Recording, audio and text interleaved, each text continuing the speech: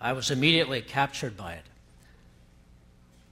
It's a little goofy at places. It's at times humorous. But it captures the essence of the gospel of the love of God for each one of us.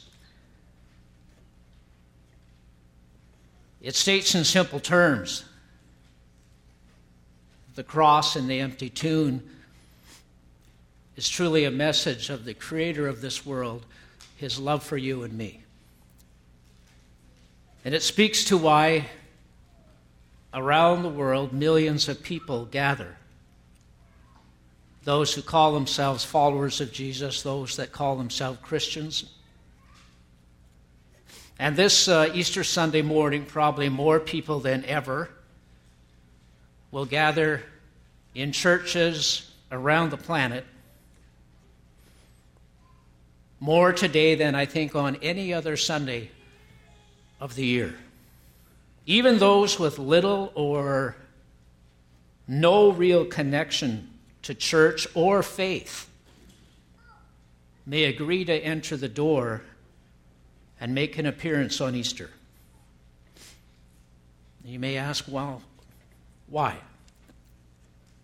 And I think the answer is likely a mix of varied, but I think very understandable influences.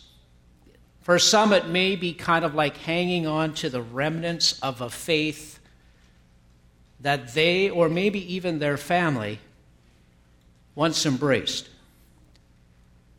For some, it's simply about honoring expectations and not wanting to disappoint family. And so, Christmas and maybe Easter, you say, okay, I'll head to church. Some would say, it's a tradition lacking substance. And in that context, I'm actually okay with it. Our culture is often referred to as kind of a postmodern culture. And some within our society would say that we are also a post-Christian culture. That we are moving away from any notion of a God, and especially moving away from any notion of a personal God. And some might say that that is a positive step in the evolution of man. So for some, they might say the farther we can distance Easter from its spiritual reality, the better. And I found this Easter quote from obviously a non-believing dad. I shortened it a little bit, but this is what he said. He said, well, we do the commercial, secular Easter. We call it Easter, but we actually don't even go to Easter egg hunts. We do those in our own home, and I put a little extra effort into dinner. It's really weird, though, the father says, because I think our oldest is already starting to figure it out that it's all phony, including the whole Easter bunny thing. And he's only 4.5. So to my kids, it's just a day to get candy and toys for no real reason other than somebody puts on an Easter bunny costume. We don't make a big fuss about it because it has no real meaning to us. We just pig out on all the colorfully wrapped chocolates, we dye some eggs, and just chill. I think that father actually painted a very accurate picture of what Easter has become for most Canadians. You might say that Easter is essentially an upgraded version of Halloween. The quality of treats is up a notch. Silly costumes aren't required by everybody. Instead of asking random strangers to give you candy, Your parents have actually turned those treats into a game of hide and seek. I want to say that when you think about Easter apart from the spiritual reality of the message that God has for His world, it becomes a rather odd, commercial, and secular event. But what if the message is true? What if Jesus is exactly who He said He was? I want to say that Easter continues to offer, I believe, the most life-affirming message the world has ever heard. Just listen to this clip. Okay, it's Easter. So here's what you can expect today. At some point today, somebody's going to stand up in your church house and say something like, Jesus is not dead. He was dead, but He's not dead anymore. I mean, you can expect it.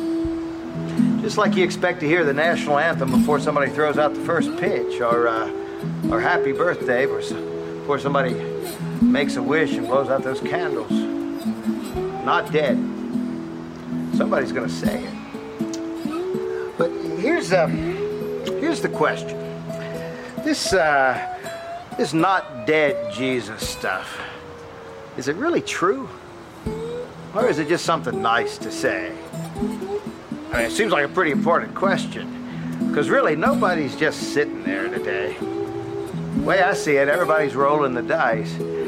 See, this not dead Jesus stuff, if it's not true, well then, really, you're probably wasting your time.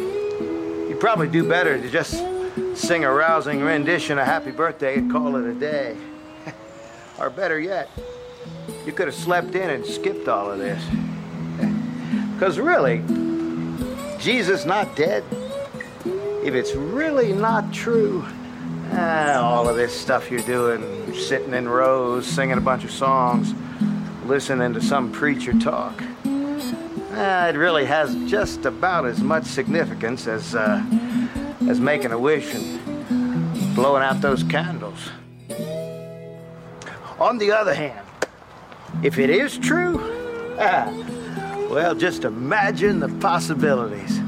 Jesus, not dead. I mean, He was dead. In the ground, dead and buried, the funeral's over, the casseroles have all been eaten, but now, all of a sudden, He's up and walking around again, better than ever. Not dead? Well, what do you do with a guy like that? My way of thinking, a guy like that, you pay attention to him. And when he says, I'm God, you say, I'll buy that. And when he says, I'm going to lead you in a parade to glory, you say, let me get my drum and fall in behind you. If it's true, Jesus not dead, here's an idea for you, just today. Beat your drum, sing to the rafters, celebrate like you got nothing to lose and everything to gain. Just a thought. Happy Easter.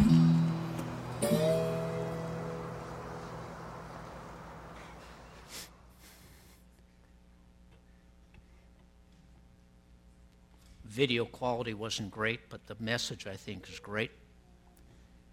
Easter, to those who believe, remains the most significant reality of our faith, of what we believe. It is the most powerful evidence that what Jesus claimed about Himself was true. His claim to be the Son of God went hand in hand with the claim that if you were to kill Him, He would rise again in 3 days. That somehow death could not defeat Him.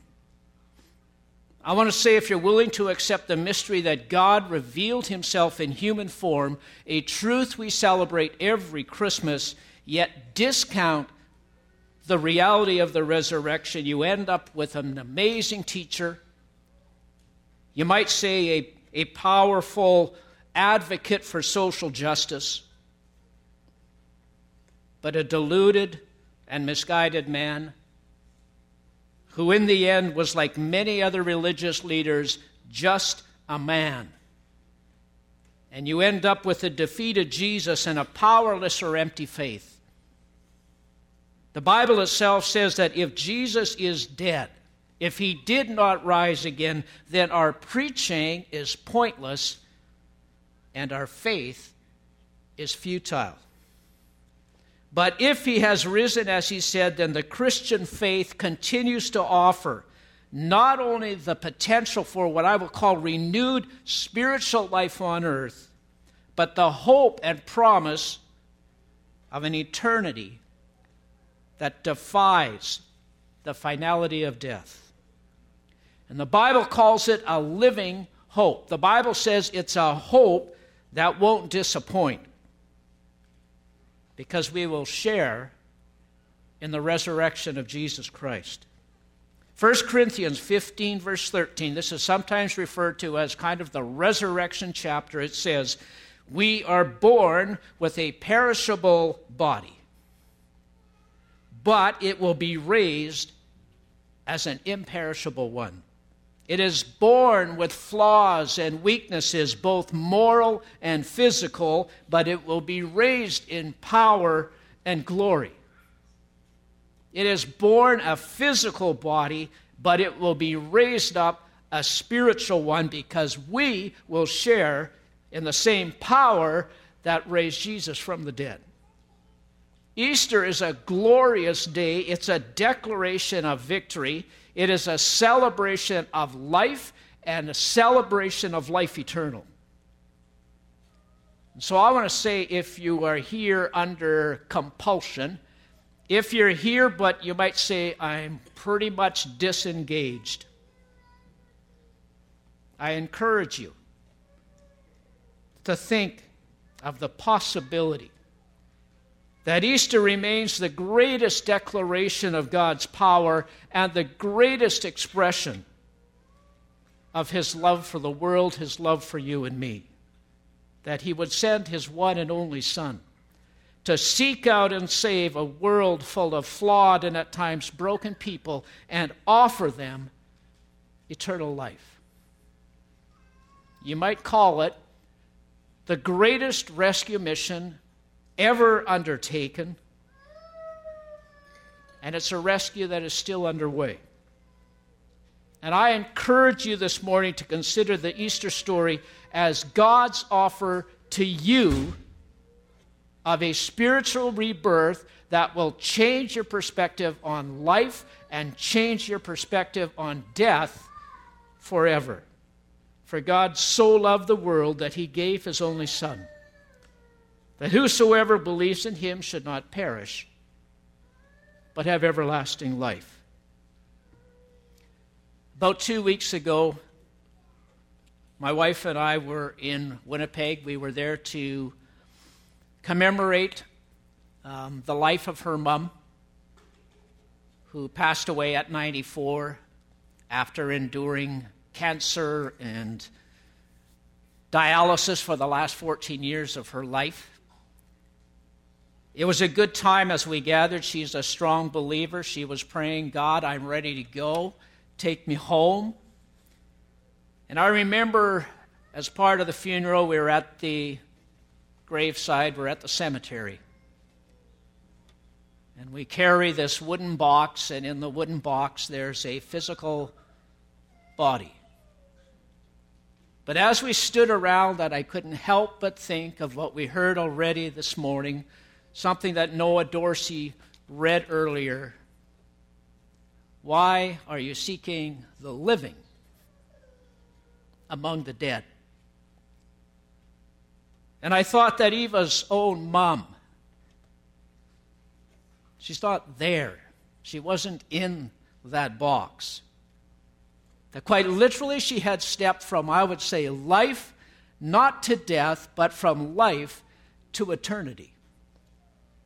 And that she was experiencing the resurrection power of Jesus Christ. That's the message of Easter to each one of us who believes. And this morning, we should rejoice as we have. And for those of you who might say, Doug, I'm a bit doubtful or skeptical, I encourage you to give it some thought this Easter. Let's pray. Heavenly Father, I give you thanks. Incredible love that you have poured out in Jesus Christ. Father, I think about the message of the Christian faith, that you call us to lives, regardless of our circumstances, that would honor in you, that would honor you, would lift up your name, that we would be bright lights in a dark world. Father, there are Christians all over this world who share our faith, but who go through such trials and struggles. But Father, they hang on to the hope that lies within every one of us who believes in you, that one day we too will share in the resurrection power of Jesus Christ. That we too will have victory over death. Father, it is the great hope of the gospel of Jesus Christ. Your word says that even as we gather, you are preparing a home for us. It'll be free of pain, free of sickness, free of struggles, those things that we walk through in this life. And Father, may we hang on to that with renewed energy, I pray, this Easter. We give you thanks, God, for the sacrifice of Jesus on our behalf. We give you thanks, God, for the victory of the empty tomb. In Jesus' name, amen.